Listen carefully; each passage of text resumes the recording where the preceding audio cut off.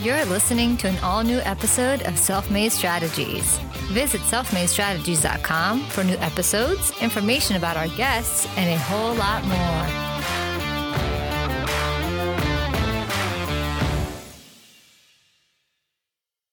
Our guest on this episode is a 20-year veteran in mergers and acquisitions. She has sold hundreds of businesses. She's been recognized as the leading authority on buying, selling, fixing, and growing businesses. Michelle Seiler Tucker sees opportunity where many are discouraged or have given up. Her passion is to save businesses that might otherwise close. She closes nearly 98% of all written offers and on average obtains 20 to 40% above the asking price for her clients. Here for your listening pleasure are the self-made strategies of Michelle Seiler Tucker. Now those are all before COVID stats. Well, we're all certainly struggling with that. So we'll look to a little bit of advice from an industry legend and pro. A lot of what we're going to talk about on this episode involves Seiler Tucker's GPS exit model so that you can plan your exit strategy, how to deal with evaluations, building your business to sell, a business's life cycle and how that might impact mergers and acquisitions, the STI 6 Ps, how to buy and sell companies, how to grow through acquisitions, which is an important business strategy I think that more business owners should really be looking at, how to connect your business with a nonprofit organization and how that can help your business amplify its messaging, the branding ladder, the 10 biggest profit mistakes that businesses make, and how to create a bidding war, which Michelle is a pro at. Michelle, thank you so much for joining us. Hey, Michelle, how are you?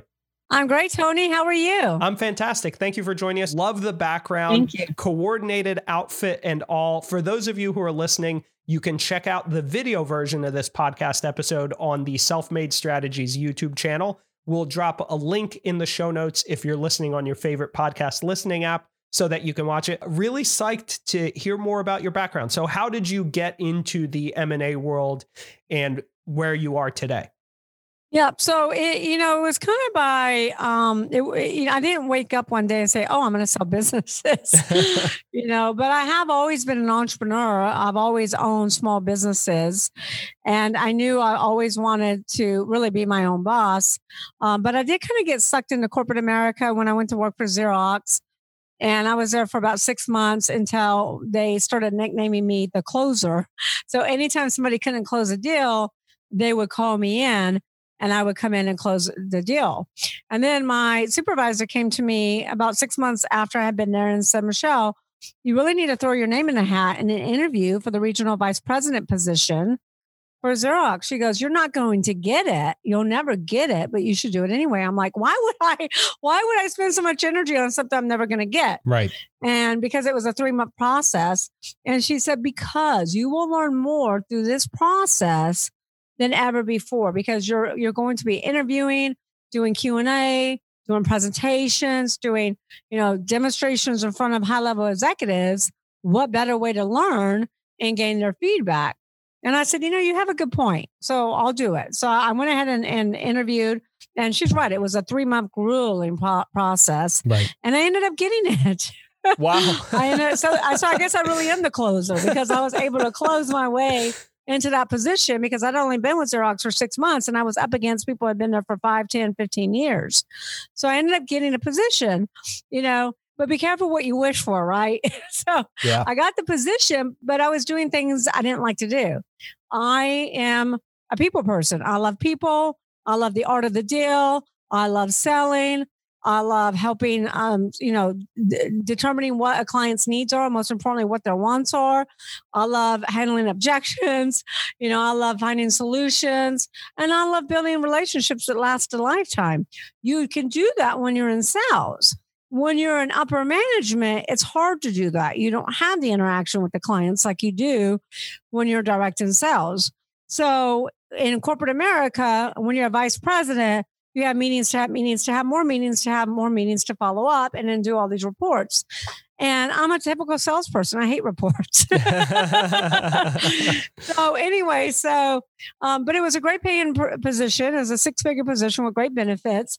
And I was moving up the Xerox ladder rather quickly, but I still really missed entrepreneurship. So I decided I'm going to look for a franchise, something I can operate on the side, but still keep my day job. And I stumbled across a franchise that had a couple locations. They had 2 locations. My husband actually knew the partner. And I approached him and said, look, I'd like to buy your franchise and operate on the side. And they said, look, we know of you. We know your husband. We know your nickname is the closer. And because I'm in New Orleans, it's a small town.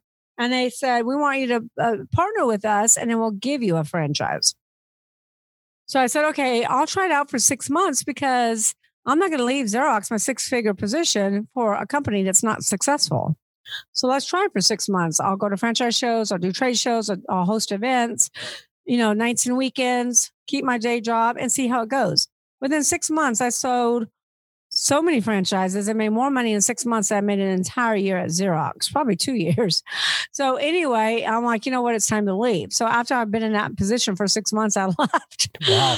And went into franchise development, franchise consulting, franchise sales. So that started my franchise development career.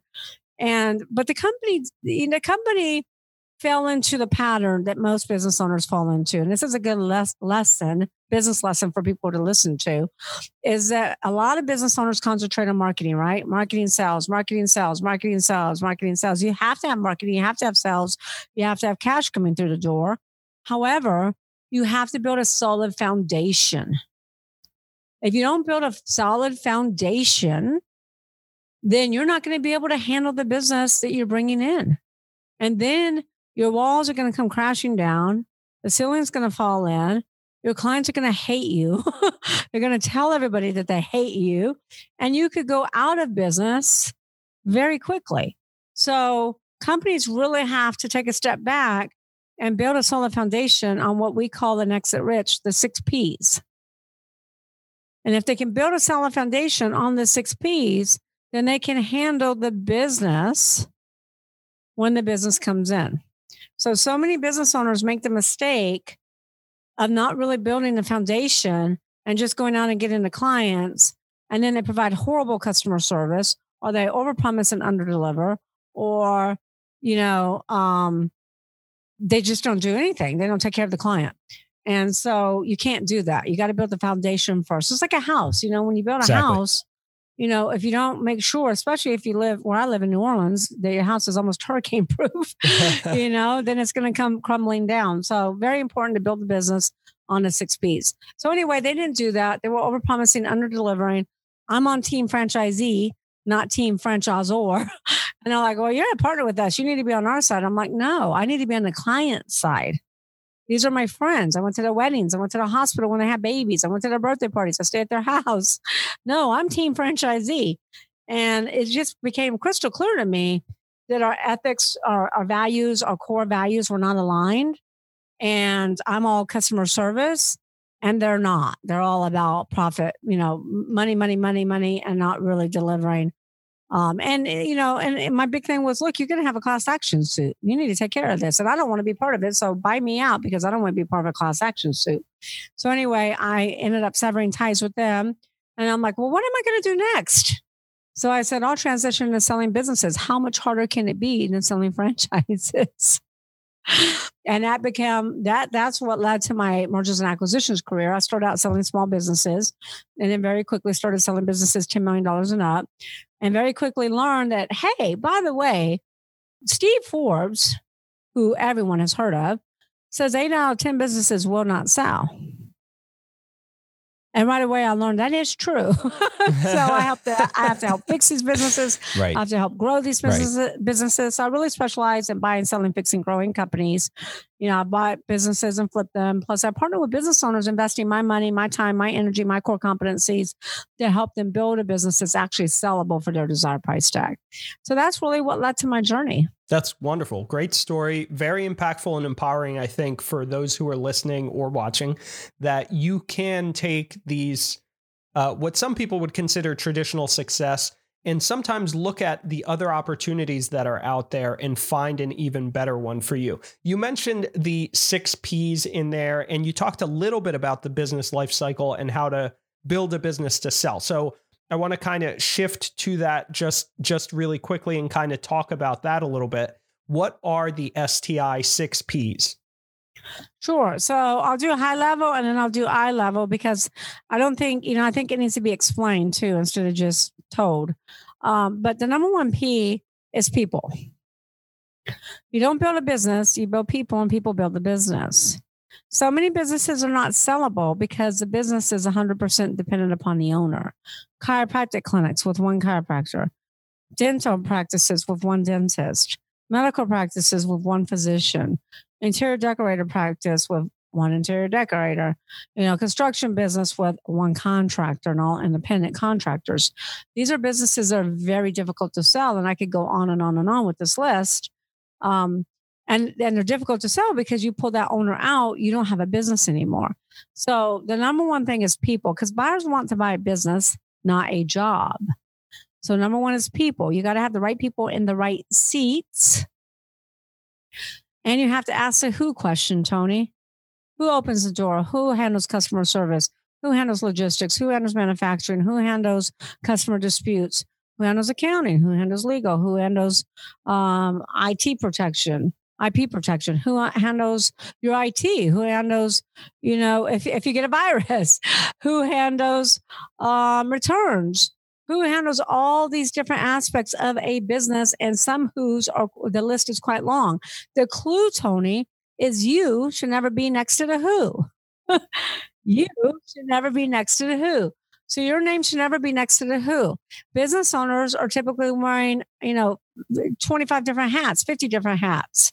And they're doing accounting, they're doing this and they're doing that, and they're doing all these different things. And you can't be an expert of anything if you're doing everything yourself. You have to focus on your strengths and hide your weaknesses. Focus on what you're the best at. If you're the best at marketing, then you do the marketing and delegate everything else. If you're the best at negotiations, like I'm the best at negotiations, then I delegate everything out and handle negotiations. Okay. So figure out what you're the best at and delegate the rest. Also, if you're trying to sell a business for, 2 million, 3 million, 5 million, 10 million, 20 million, 50 million, you need to have a layer of management. You need to have a layer, like a liaison. You got to have a COO, chief operating officer, chief financial officer. You got to have a layer of management because buyers, again, want to buy a business that's operating and it's not dependent upon that owner. That owner has to be able to take a 6-month vacation and that business never misses a beat. Number 2 is product. Ask yourself, is your product industry on the way up or on the way out? Now, you might have answered my industry is on the way up before COVID, but now it's on the way out. So many industries that were doing great before COVID are now struggling and vice versa. So ask yourself, do you have an Amazon or do you have a Blockbuster? If you have a Blockbuster, it's not time to close up shop. It's not time to file bankruptcy. It's time to align yourself with an expert, somebody who's been down the path you want to travel, and somebody who can see things that you cannot see. Because when you're in your fog, it's foggy, right? And it's hard to see things that are right in front of you when you're in the middle of the chaos. So you need an outsider's perspective to help you to read the warning signs. It's hard to read the label from the inside of the bottle. So if you have a Blockbuster, so ask yourself, do you have an Amazon or Blockbuster? If you have a Blockbuster, Tony, you got to pivot. And you gotta become transformational and get out of being transactional, because transactional, it's like being on a roller. It's like being on a hamster wheel, right? We just do the same thing over and over and over and over. Transformational is where we stop, ask these questions so that we can transform our business. Here's 3 questions you should ask. Number 1, what business are you in? Number 2, what do you do really, really well? Number 3, what business should you be in? And many companies that are doing this right now. Let me give you an example. Amazon They asked themselves these 3 questions when they were in business. Number 1, they asked themselves, what business are we in? What business did they start in? Book sales. Yeah, exactly. So they said, okay, we're in a book sales business. And then they said, well, what do we do really, really well? They said, you know what? We do fulfillment really, really well. Exactly. What business should we be in? We should be in a fulfillment business, not just books. Those 3 questions is what transformed Amazon from a bookseller to a multi-billion-dollar worldwide conglomerate that they are today. Amazon is a company that single-handedly changed the way that consumers purchase products, right? Amazon's put a lot of businesses out of business. Yeah. Completely changed the way that we look at shipping infrastructure, our expectations as consumers about 2-day and same-day delivery. Completely changed the game. Amazon has spoiled us. So when we go to another retailer and I say, oh, it takes 3 days. 3 days? I'm Amazon Prime. I can get it in 2 days and free. Exactly. I don't have to pay shipping. So that's what happened. You got to ask yourself those 3 transformational questions. And you probably need an outsider's perspective to help you do it, because if it was clear, you probably would have already seen it. Does that make sense? All right. So the 3rd P is processes. Now, processes are extremely important, especially when it comes to ensuring customer satisfaction. Processes should be designed with the client experience in mind. If you don't provide a wow experience for your clients, somebody else will be happy to. So processes should always be designed with the customer experience in mind. They should be productive, efficient, well documented, and the client and all the employees should be trained on such. Let me give you a quick example about processes. Did you ever watch the movie The Founder, the McDonald's story? No, I haven't. The McDonald's story, the McDonald's brothers, right? Everybody thinks Ray Kroc started McDonald's. Ray Kroc did not start McDonald's. The McDonald brothers started McDonald's back in the 40s. So I'm going to tell you a quick story. So back in the 40s, they had drive-up restaurants like a Sonic, right? Or where the waiters, waitresses would come out on roller skates. The problem back in the 40s is the food was always cold, the order was usually wrong, and it took forever. And customers hated it. It was a bad customer experience. So McDonald's said, we want to create a great customer experience, and we want our clients to obtain the following. We want them to have great tasting food. It's hot, and it comes out in 2 minutes or less. That's their mission statement. That's their customer objective. So how do they design processes around that objective? They went out to an empty tennis court, took all their employees, went out to an empty tennis court, spent the day out there, mapped out the process, erased it, mapped it out again, did it again with chalk. And they finally said, okay, this is our process. This is who takes the order. This is who takes the client's orders, who toasts the buns, who cooks the burgers, who puts the pickles on the bun, and gives it to the consumer in 2 minutes or less. Okay. The processes were designed around the customer's experience. Most business owners never think about the customer's experience when they design processes. Most processes are designed to alienate and upset customers versus making them happy and create a wow experience. Now, those processes for McDonald's is why you can eat at McDonald's in Hong Kong or McDonald's in New Zealand or Australia or America and receive the exact same experience no matter where you go because of those processes designed with the customer experience in mind. McDonald's doesn't even have the best food. That's true, right? Exactly. I mean, it's not about a gourmet meal. It's about a quick meal that you know exactly what you're getting, and they're wowing you within those expectations, exactly to your point. Wow. And, like Burger King does the same thing. Whataburger does the same thing. So you really have to make sure you focus on your processes, and most importantly, make sure they're designed with the customer experience in mind. And then the 4th P is proprietary. 6 pillars to proprietary. So I'll go through them really quickly. Number 1 is branding. The more well-branded your business is, the more money your business will sell for. As long as that brand is relevant in the consumer's mind. For instance, how much money will you pay for Blockbuster? These days, next to nothing, right? These days, next to nothing, because Blockbuster went bust. Exactly. Right? Exactly. So, who's the biggest brand in the world? Arguably Amazon, Apple, they're all, Coca-Cola is up there. Well, you got all three, but Apple's the biggest. But Apple is $389 billion. Wow. That is just for the name Apple. That is not including inventory, assets, EBITDA, which is earnings before interest, taxes, depreciation, amortization. That is just the brand. So build your brand, build your exit so you can exit rich. Then the other thing is trademarks are very valuable as well. Trademark your company name. We trademarked Exit Rich. I trademarked the ST6Ps. Trademark anything that's proprietary to you. Make sure you trademark your company name. If you have a podcast, get it trademarked.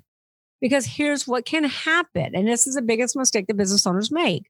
Is they'll be in business for 5 years and all of a sudden get a cease and desist letter that they have to stop using that name because somebody else has that federal trademark. So a business owner, entrepreneurs are quite stubborn, right? So we're stubborn and we just throw thousands upon thousands of dollars, hire an attorney who says, oh, I can fix this for you. Because attorneys, and so what happens? They lose their money and they lose their company name because you're not going to win. It happens all the time. It really does happen all the time. I actually do practice IP law. We had this discussion before we jumped on the call. And one of the things I tell my clients, I have one right now that we're working very early in the process. I'm so proud of her because she's killing it from that perspective. She recognized right away that her brand is the key core component to the business. And I do have clients, you're right, to your point, who just wait 5 years, 6 years. I don't have the money right now. And by the way, the trademarking process should not be that expensive. And if you don't have a couple of $1,000s, should you really be in business, right? Because you have to think about these things as a core element. And a lot of times you're right. That's a very good point. Right. Should you be in business if you don't have that $1,500 to $2,000? Right. Exactly. And you can go on the government website and do it yourself, but I don't really trust that. I always say hire an attorney who specializes in IP. Spend the $1,500 to $2,000, protect it, because otherwise you could lose your company name and be in business for 10 years and have to start over from scratch. That's exactly right. Exactly right. It happens all the time. There's a copycat in New York or there's a copycat on the West Coast that you haven't been paying attention to because you don't have an IP strategy, first of all.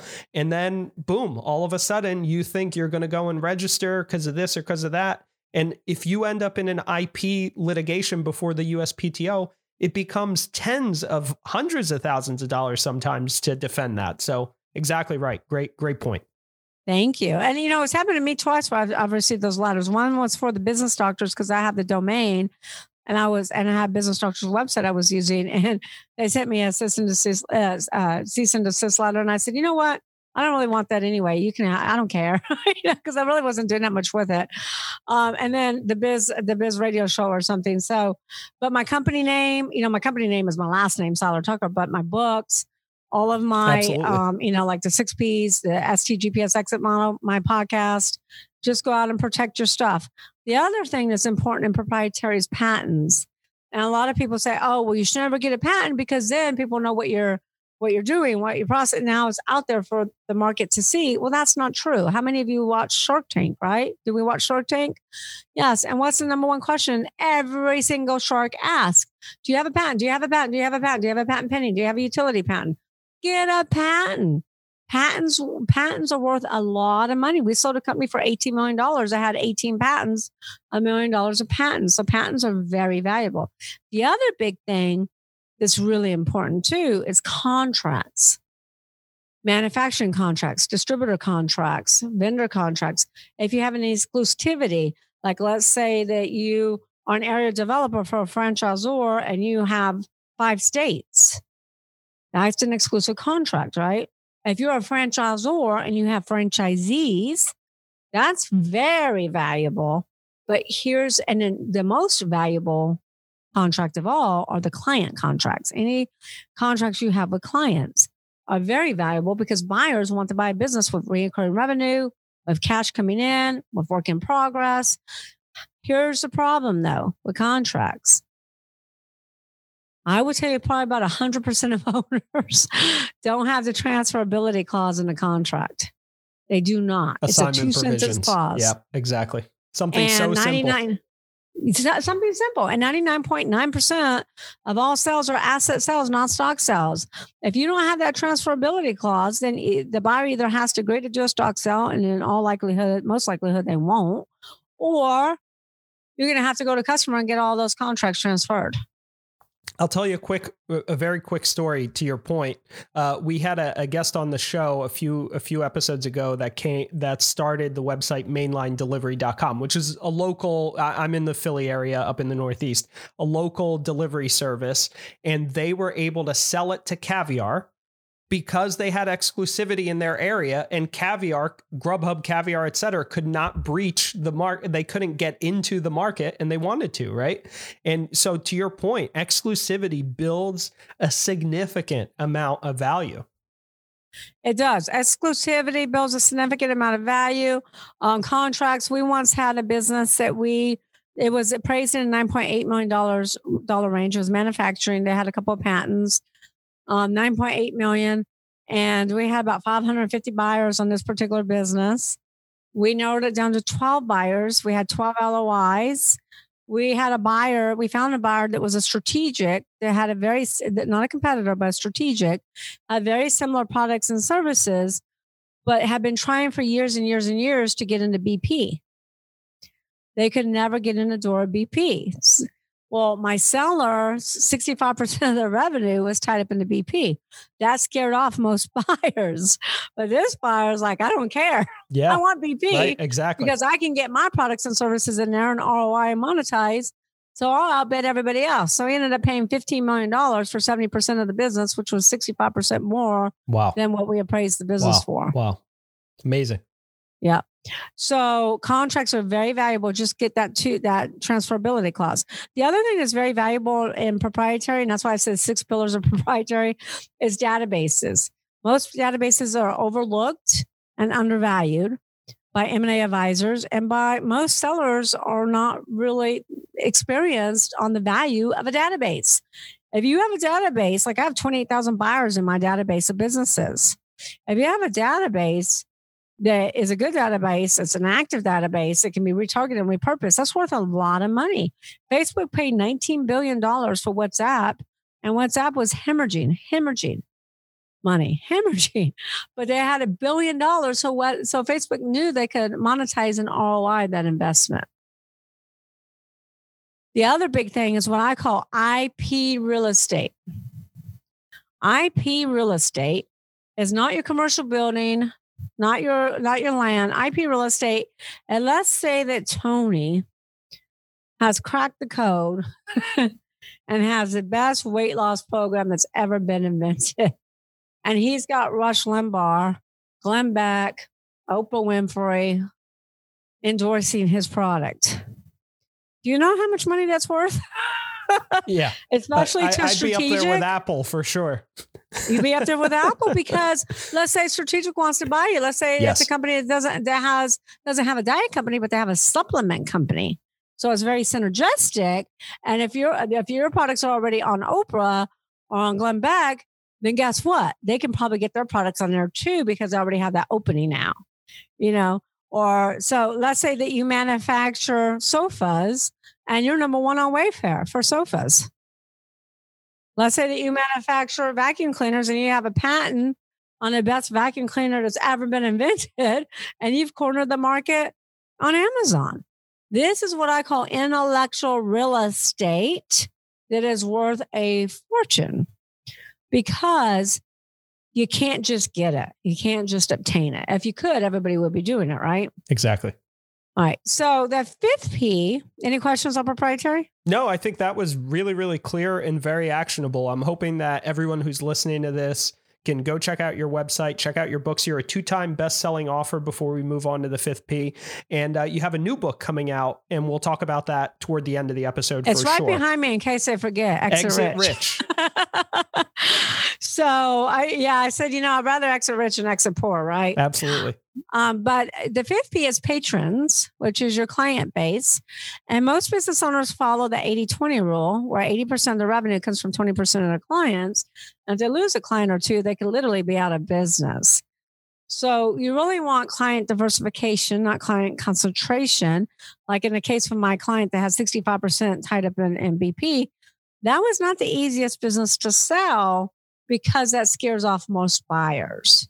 All right. So if you have 60, 70, 80% in one or two or three buyers, that's not good. Buyers are not going to be interested in buying the business unless we find a synergistic buyer.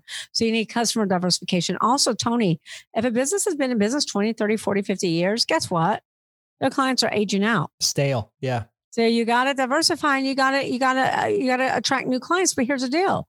If your clients have always been baby boomers or Gen X, and now you're going to go after millennials, you better change your approach. You better innovate and you better market, because millennials do not purchase products and services the same way that Gen X and baby boomers do. Their buying strategies are completely different. You need to also keep asking your clients, what do you need? What do you want? How can I make it easiest for you to do business with me? Whoever makes it easiest to do business and creates that wow experience is a company that's going to win. So a lot of businesses are going out of business right now, even before COVID, and we didn't get into that. But you got to always be on top of it and know what your clients want and clients need and provide it. A lot of business owners stop asking. The 6P, which I think is probably the most important to business owners, is profit. We all want to make money, right? And I have clients that come to me all the time, Tony, and they're like, Michelle, I have a profit problem. I'm like, you don't have a profit problem. You have a people problem, or you have a process problem.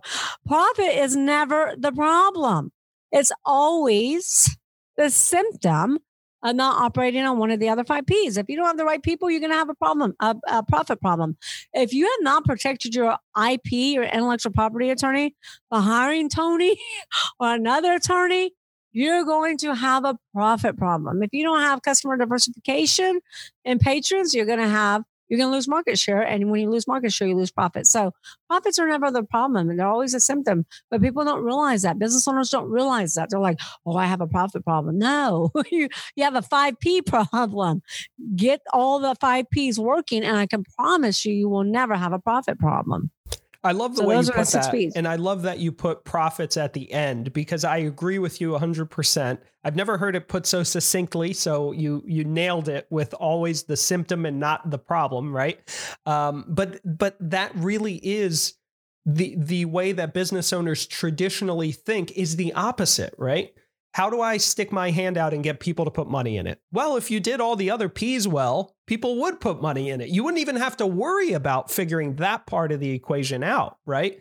Yes, it's a part of the process. Are we kind of back checking, right? It's the last thing, because it's the last thing that you should be kind of back checking to make sure that you're doing all the other things right.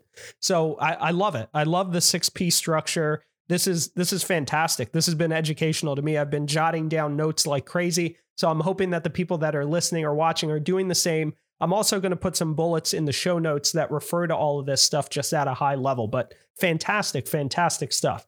All right. So now that we've covered really the core foundational stuff, let's talk about how the 6Ps apply to the business life cycle and how people can use them proactively to build to sell.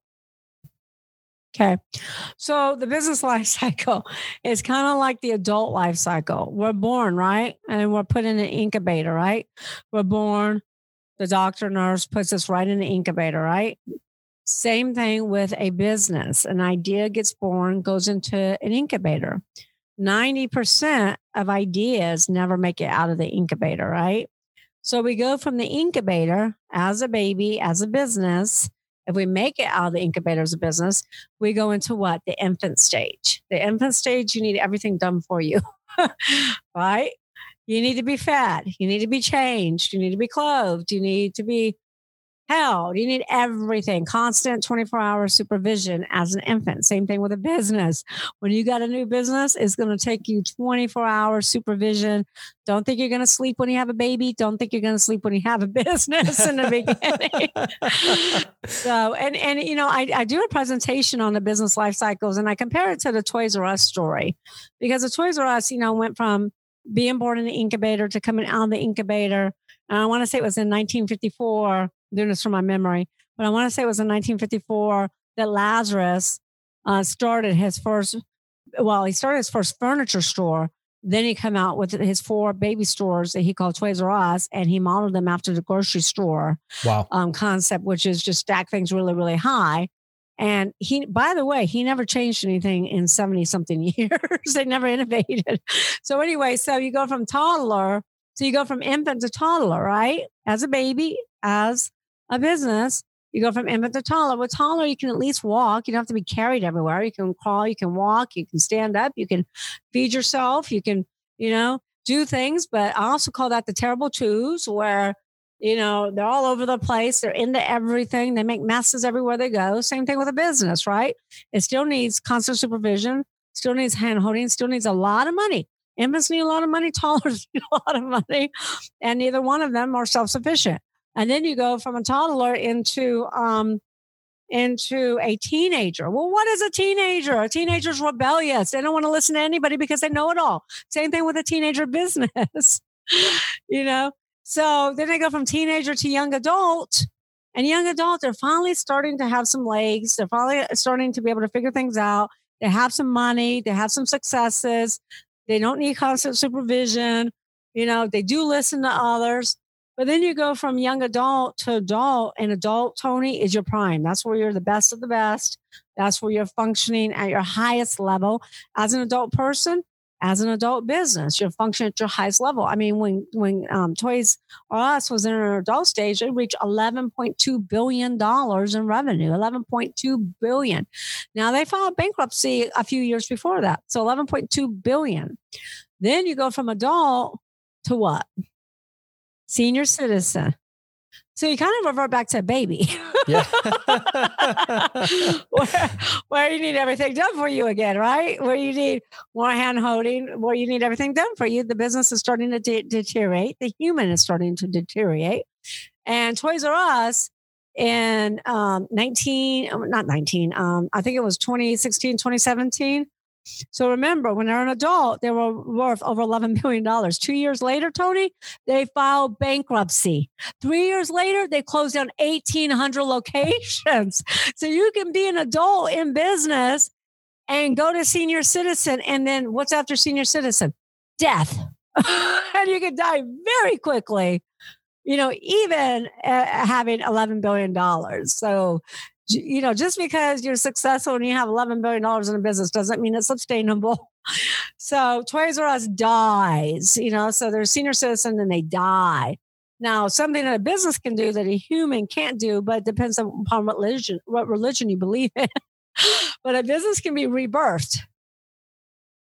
So Toys R Us is coming back. They have 4 new stores open, but they have completely changed their model. They're not doing a big grocery store model anymore. They're doing the boutiques. They're creating experiences. They're now starting to finally listen to consumers that don't want that grocery store model. It's too much. It's too overwhelming, So did that answer your question? Yes, it does. No, that was brilliant. I love the analogy to the human life cycle. I've never heard the business life cycle referred to in that way. You always hear more about like early adopter phases and that kind of thing, and product maturity. I love this one so much more because it's really relatable and easy to understand, and very, very correctly. The metaphors that you used are very correct in the context that, when you're in your terrible twos, for example, there's a lot of crying and complaining and a lot of monitoring that needs to be done, and need to focus on the right pain points, not just answer every time that someone screams at you. Right. So yeah, very, very cool. So now how do we take all this stuff, knowing that we have this business life cycle that we're looking at the 6 Ps, right? How do we use all of these things to strategize our business to sell? And then we kind of talked about how to grow through acquisitions, but that's part of the sales process, right? We're looking to get acquired. So how do we build the business towards that? So one big component that we missed that you need to know real quick before I can answer that question is, how do you plan your exit? All right. So it's called the STGPS exit model. I just want to tell you really quickly, because your listeners probably don't know this, because really nobody knows this. When I wrote my first book in 2013 and did the research, I learned that 85 to 95% of all startups would fail, right? We all know that. I'm not telling you anything you don't know. So 1 to 5 years are the most risky. However, when I wrote Exit Rich in 2019 and did the same research, I learned that the business landscape had changed dramatically. In fact, it flip-flopped. Now, it's only 30% of startups will fail. So you startups, go out there and start up your business because you have That's amazing. a lot less risk than you used to. Only 30% of you will fail in those first 1 to 5 years. But listen to this. There's 30.2 million businesses in the United States employing over half the U.S. workforce. Small business is the backbone of our economy. If we don't say small business, we lose jobs. When you lose jobs, you lose spending power. When you lose spending power, you lose more business, right? It's a trickle-down effect. So out of 27.6 million companies, those businesses have been in business for 10 years or longer. 70% of those businesses, Tony, 70% are at risk of going out of business. 70% will go out of business. You hear about the public stores like Toys R Us, Kmart, JCPenney's, Montgomery Ward, GNC just closed down, 900 locations. But what you're not hearing about, Tony, are the private businesses on every street corner in every town in every state across our great nation. These businesses are dropping like flies, and these business owners are being forced into selling for pennies on the dollar, close their business, or even worse, file bankruptcy. This is what I'm trying to avoid, because it's my mission, my passion to help save one business at a time so we can save the American economy. Now, why do these businesses go out of business? Because number one, they're not operating on all 6 Ps, but number two, they stopped AIM, AIM. Let's put that in the show notes. AIM. AIM is always innovate and market. Always innovate and market. Toys R Us, that we just talked about in the business life cycle, never did anything different in 70 years. Blockbuster saw Netflix come. They saw the writing on the wall. They had the opportunity to buy Netflix. They sat back fat and happy. Now they're out of business. And the story goes on and on and on. JCPenney is having a hard time. Montgomery Ward. These retailers have not changed or innovated or marketed. Because again, when you have Amazon, when you have other companies stepping up the game, make it easy for consumers to do business, then you're not going to be successful unless you innovate. So AIM, always innovate and market. And these businesses have been in business 10 years or longer, stopped innovating. That's why they're going out of business. Plus, they don't plan their exit. So to answer your question, plan your exit by using the STGPS exit model. How do you do that? You do that from day one of starting your business or buying your business. Yes, from day one. Now, I know it sounds crazy, but when you give birth, Tony, have you given birth? I have not. I personally have not. And neither has my wife, as a matter of fact. We don't have any kids. We have 2 fur babies, but we weren't there for their births either because they were rescues. Parents plan where the kids are going to go to preschool. Right. Where the kids are going to go to elementary. Where they're going to go to middle school, where they're going to go to high school, where they're going to go to college, who they're going to marry, how many kids they're going to have, blah, blah, blah. They plan out their entire life. They also plan who's in their will. They do estate planning, but they don't do business planning. They don't do business exit planning. They don't think about selling until they have to due to a catastrophic event. That's typically too late to sell your business. You need to plan from day one of buying or starting a business. So it's like, I call it the GPS exit model. When you want to drive somewhere, Tony, what do? You pull out your phone, right? That's right. What's the first thing we plug in? Google Maps. Yes. And destination, right? We plug in Google Maps. We put in our destination. The GPS already knows where we're starting from. Same thing with a business. Plug in your destination, your final end game. What do you want to sell your business for? If you want to sell it for $20 million, put in a $20 million price tag. And it's okay to shoot a little bit high. I'd rather you be high than low. Now, what does the GPS need to know? They need to know where you're starting from. What's your current location? What's your current evaluation? Tony, you'd be surprised. Humans get annual checks up. Most humans get annual checks up every year to make sure they're in good health. They get their car checked up and tuned up, but they never get a checkup, tune up on their business to know what their business is worth. You should know what your business is worth every year. There are things that will cause your business to increase in valuation, and there are things that will cause your business to decrease in valuation. COVID is a perfect example of that. So know where you're starting from. So if you want to sell for $20 million and you're currently worth $5 million, well, now you got a game plan. Let's reverse engineer it. Now determine your time frame. Let's say you want to sell for $20 million, you're worth $5 million, you want to sell in 7 years. Great. Who's your buyers going to be now? There's 5 different types of buyers. I'll tell you who your buyers are not going to be. They're not going to be a first-time buyer because they can't afford a $20 million business. It's not going to be a turnaround specialist because they buy distressed assets. So you'd be selling to a private equity group, a strategic, or a serial entrepreneur. Those are going to be your buyers. Where does your buyer's financial criteria need to be? And what characteristics does that business have to have for them to spend $20 million? And then most importantly, Tony, nothing ever that's worth having actually gets done if you don't have a powerful why. You got to have a powerful why. That why has to keep you in the game. It has to keep you motivated, because in business, it's not easy. You'll have financial obstacles. You'll have all kinds of different financial storms that you have to weather, and different catastrophic events that occur. Your why has to be so powerful that you're never going to waver. And this is how you build your exit. So then when you determine your GPS exit, what you want to sell your business for, what you're worth today, then you look at your 6 Ps.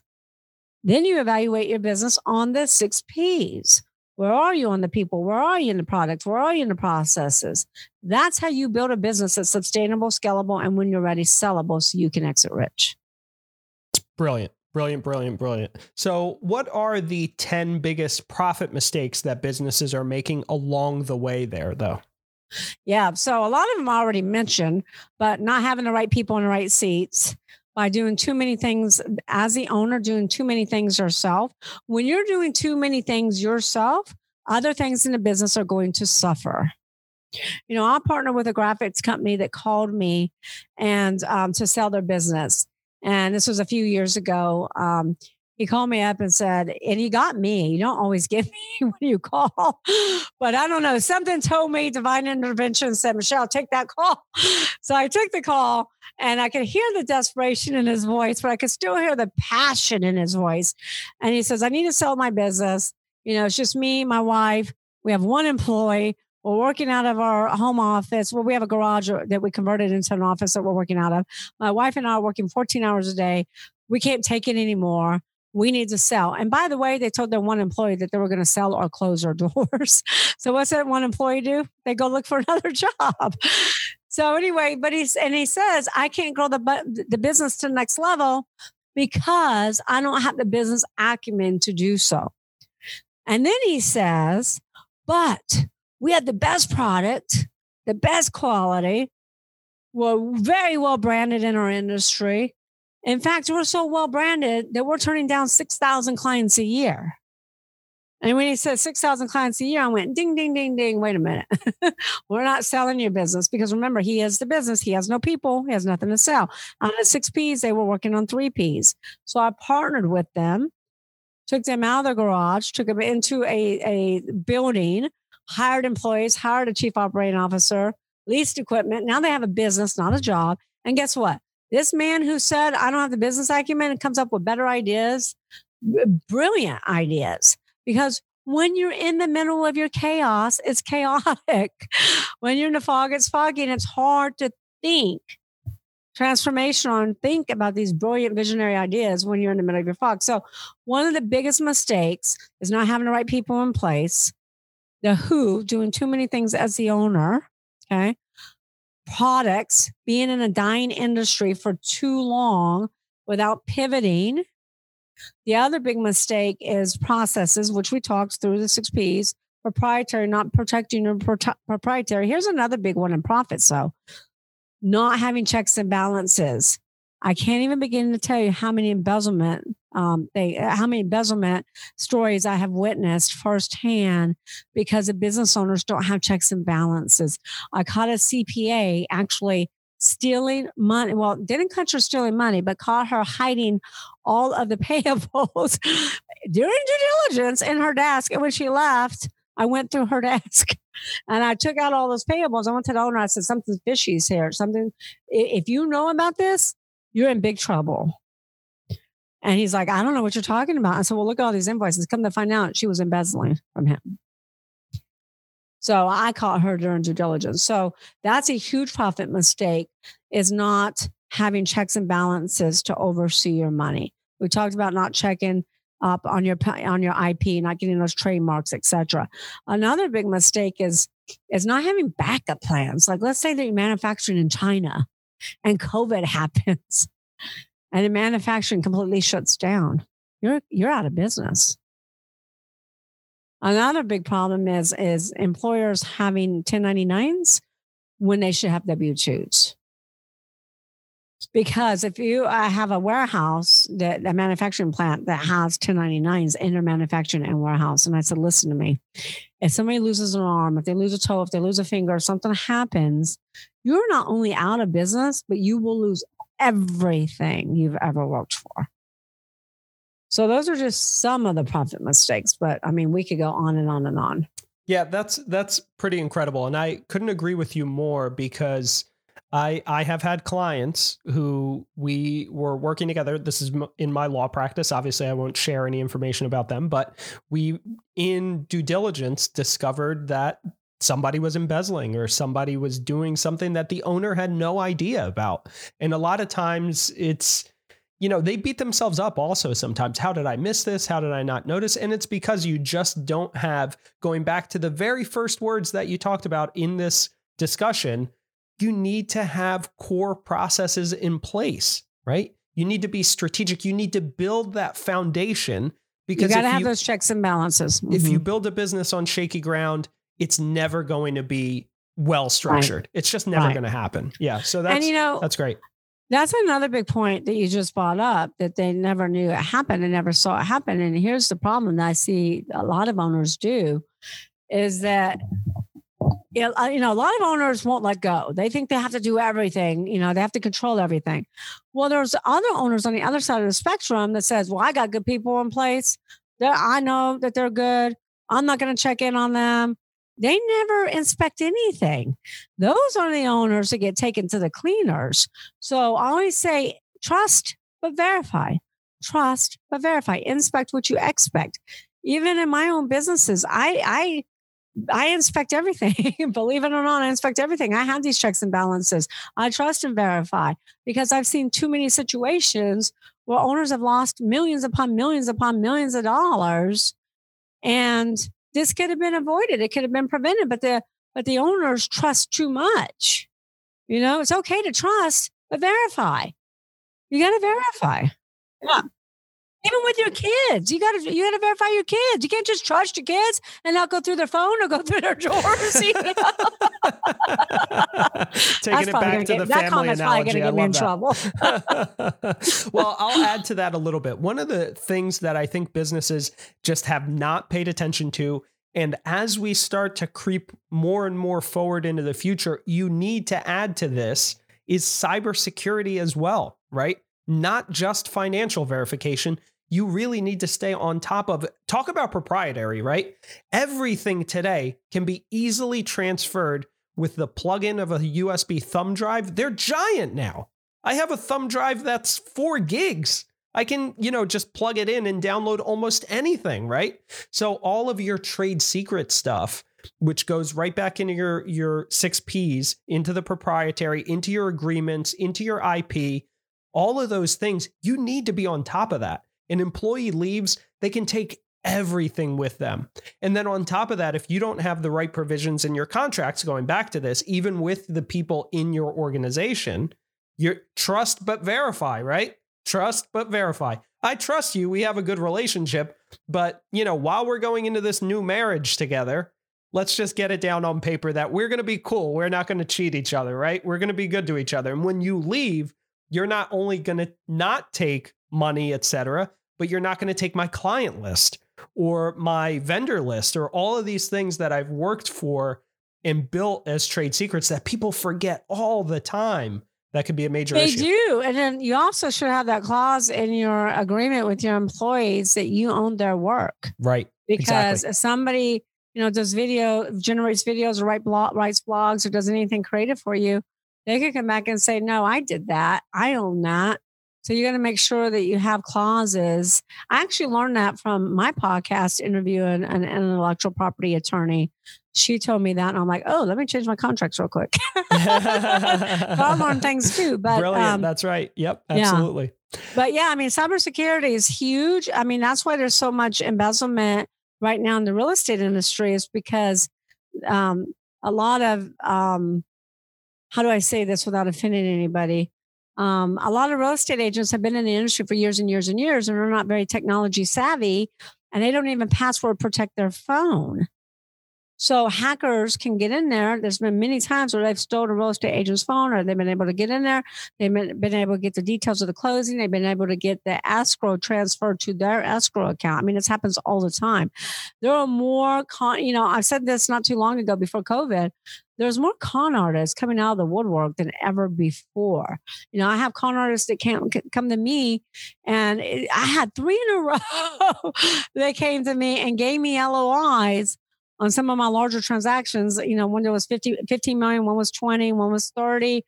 And I trust but verify. We inspect. So we'll Google search. We can't really do background checks, but we'll Google search. We'll do a Google review. I had one guy give me an $18 million offer. When we pulled him up on Google Maps, his office address was a shack in Tennessee. So, and then I had another one give me false gave me financial statements and bank statements, and they were falsified because there were spelling errors. There were grammatical errors. And then the address wasn't even the same address that he originally gave us. So he cut and pasted from something else. And this was from a large bank outside of in Dubai. So, even in especially in my industry, before we even go to a seller, we do our research on the buyer, so we have to trust but verify. We have to inspect what we expect. Absolutely. So this is going to be my favorite part, I think, of the discussion, but how do you create a bidding war? What are your tips and techniques, your best practices for people who are listening to help to boost the interest in their business? So the best way to create a bidding war, it's really, I'm not going to say impossible, because nothing is impossible in my opinion, but it's extremely difficult for a business owner to do this on their own, because business owners are trying to maintain confidentiality, right? Business owners don't know what buyers to go after. So they just don't know all the intricate details on selling a business. So it's very hard for business owners to do this. But the way that I do it is when I evaluate businesses, I don't just evaluate them on the normal stuff like discounted cash flow, industry approach, market approach, asset approach. I also value them on what I call the 6P approach, which we've already been through the 6Ps. I evaluate them based upon the 6Ps and the synergies. If it's a business that has database, very well branded, contracts in place, we go to market without a price. We'll come up with a range in my evaluation, but we'll go to market without a price, because I know what buyers are going to pay what for what synergies. So the only way that you can really create a bidding war is to know and understand the synergies that the seller has, and really understand the synergies that buyers are looking for, and how these synergies can really catapult that buyer's business to the next level. And not only that, but buyers can sometimes acquire businesses and increase the EBITDA, double the EBITDA in some cases, because of economy of scales, because of duplicate operations. They can streamline things. They can cut costs immediately and increase EBITDA substantially. So we know what buyers can do that. We know what synergies they're looking for. And we have enough buyers that we can bring multiple buyers to the table. You can't create a bidding war if you got one buyer. And most business owners who try to sell their business have one buyer. Right. And exactly. most of the time, that one buyer falls apart. Or they're working with a broker that's just too local, doesn't think big enough sometimes. Or they're working with a broker that doesn't understand the 6Ps, doesn't understand synergies, exactly. Doesn't even know that there's 5 different types of buyers, doesn't really understand how to create that bidding war. Look, I always say, if you try to sell business on your own, it's like heart surgery. If you need heart surgery, you're going to cut your chest open and pull your heart out. Are you going to hire the best? There are times to DIY things, and they're generally speaking not when it comes to your business. Right. And so you're going to go to the best heart surgeon. So if you're trying to sell the biggest asset, you want to make sure you hire the best advisor you can possibly find. Absolutely. And not somebody who's, sold a couple of businesses or, sold a couple of pizzerias. You want to make sure that you get the best advisor that you possibly can. But speaking of economies of scale, that's why franchising is so attractive, generally speaking, to investors or individuals who are looking to acquire businesses, because they're super scalable, right? I mean, some of the biggest franchises in the world run off of an office with 6 to 15 people in it, So yeah, franchises are great because they are super scalable. They're great to sell. They're great to buy for the right buyer. Now, franchisors are great to buy for lots of buyers because it's a franchisor. Exactly. The franchise itself is typically best for first-time buyers. Yes, exactly. If you're a budding franchisee, although one of the things we discussed this as well, I do work with franchisee clients on occasion, and I've worked in the franchise space as an attorney for a little while now. And one of the things I mention to my clients all the time is this isn't really legal advice, and I'm not telling you whether or not to buy the franchise, right? To buy into the system as a first-time buyer, but know that this is very different than you starting your own business. You still have this relationship with the franchisor where the franchisor is going to lend you their system and guide you in how to run the franchise, but you're not going to have sort of carte blanche freedom to start innovating and reinventing the wheel. So if that's your style, maybe franchising isn't the right thing for you, but franchising can be a very, very good opportunity for people to, quite frankly, obtain the American dream in a lot of cases. Absolutely. And I've sold a lot of franchises. I've sold probably 300, 400, 500 franchises in addition to businesses. Wow. And this is what I always say too, and the franchisors are going to hate me for saying this, and that's okay. But I always say to buyers, don't buy a new franchise, buy an existing franchise, because a new franchise, is typically going to cost you more money than an existing franchise. I'll give you an example. Baskin Robbins. I sold a Baskin Robbins years and years and years ago. And this Baskin Robbins, I think we sold it for $175,000. A brand new Baskin Robbins, by the time you pay the franchise fees, by the time you find the location, you do the build out, you do the electrical, do the AC, you do all that stuff. You buy the inventory, you buy the assets, you do all the requirements that the franchisor requires. A new Baskin Robbins is like $300,000, $300,000 to $400,000. And guess what? You don't have clients. You don't have cash flow. You don't have a track record. You can buy an existing franchise a lot of times half the price than what you can buy a new franchise, because a new franchise is based upon the franchise fees. It's based upon renovation, build out. It's based upon inventory. It's based upon buying all your furniture, fixtures, equipment up front. It's based on all these things. And you can get it financed very easily because most franchisors are pre-approved SBA for their franchisees. Exactly. However, an existing franchise is based upon the numbers. Right, exactly. So, you have books and records to look at. yeah. So that franchise, I think, was doing $60,000, $75,000 net income a year. And I think we got them like $175 for it. Whereas a brand new one would be $300.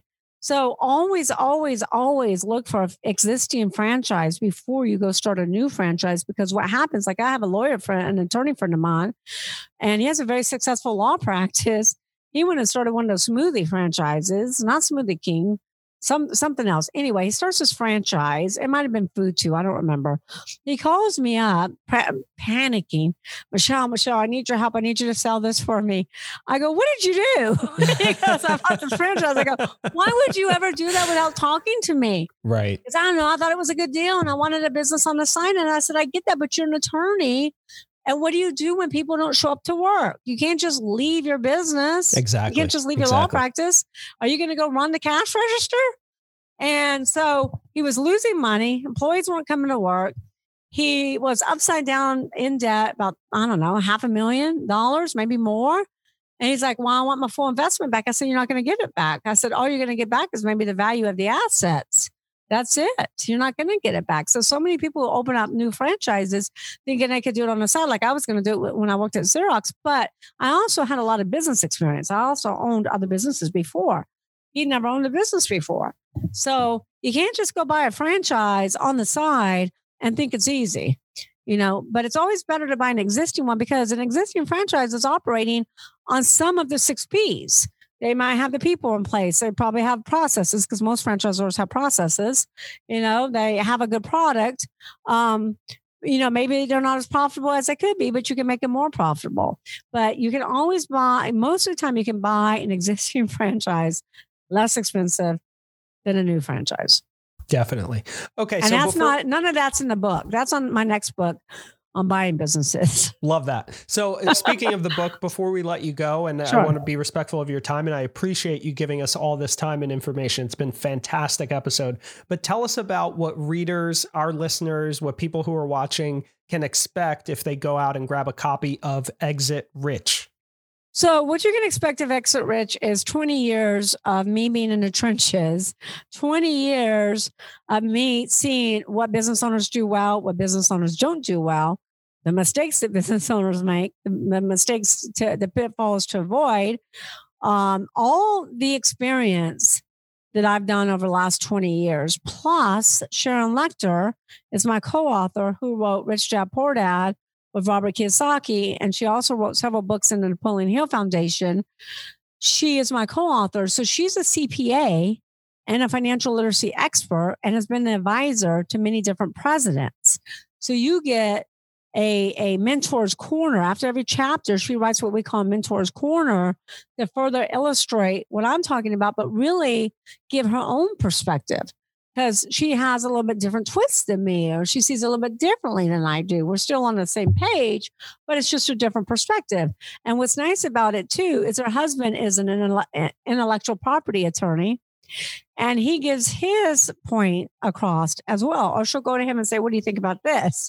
So you got an M&A advisory expert. I'm a senior business analyst too. Plus you got a CPA and you got an attorney all Wonderful. In one book. That's amazing. And the book was endorsed by Steve Forbes and, Tom Hopkins, Brian Tracy, Les Brown, Jack Canfield, Mark Victor Hansen. It's an Inc. original. So you'll get everything you need to know to build again, sustainable, scalable, and when you're ready, sellable business. It's not just for people who want to sell their business. It's for people to build a business that actually will be sellable one day. And so also, if they go to exitrichbook.com, because we're in the middle of pre-sales, they can get the book for $24.79, which is less expensive than Amazon. Plus it includes shipping. So for $24.79, we will email you the digital download immediately. We will send you the hardcover when it comes out in January. Plus, you'll get a lifetime membership to Exit Rich Book Club, where you'll receive video trainings like this of me taking deep dives into different techniques and strategies, plus documents. Owners ask me all the time, Michelle, I don't even know what an organizational chart looks like. What's an employee handbook look like? What's a non-compete look like? I have owners ask me, well, Michelle, I've never even seen an LOI, letter of intent, or a purchase agreement. What does a due diligence checklist look like? What do closing docs look like? It's all in there. It's all in there for your review and your download. And we keep adding more content all the time because I want sellers to get familiar with these different documents, because all these documents are imperative to run your business and to sell your business. They will also receive a 30-day membership into Club CEOs, which is a membership I founded of like-minded entrepreneurs where we do Q&As, where we ask those questions. What business are you in? What business should you be in? And we do hot seats. So they get all of that for $24.79 at exitrichbook.com. Awesome. And I'll post a link to that in our show notes. So those of you who are listening, go ahead and check out the book. Go buy the book now because it's a limited time only, right, because once the book comes out, then we won't have all those additional value that we're giving. And then if they want to follow me, if they want to see my other websites, they can text Michelle to 888-526-5750. Awesome. 888-526-5750. And we'll post a link to that as well. All this information will be in the show notes for those of you who are listening. Maybe you're in your car, maybe you're working out, maybe you're doing the dishes. Don't worry about it. It'll be in the show notes waiting for you. Go ahead, check out the links, check out Michelle's website, her book. Amazing, amazing, amazing conversation. Thank you so much, Michelle. We're so grateful for your time, and have a great end of the year and to a prosperous 2021. Thank you so much for having me. Happy holidays. Happy holidays to all your listeners.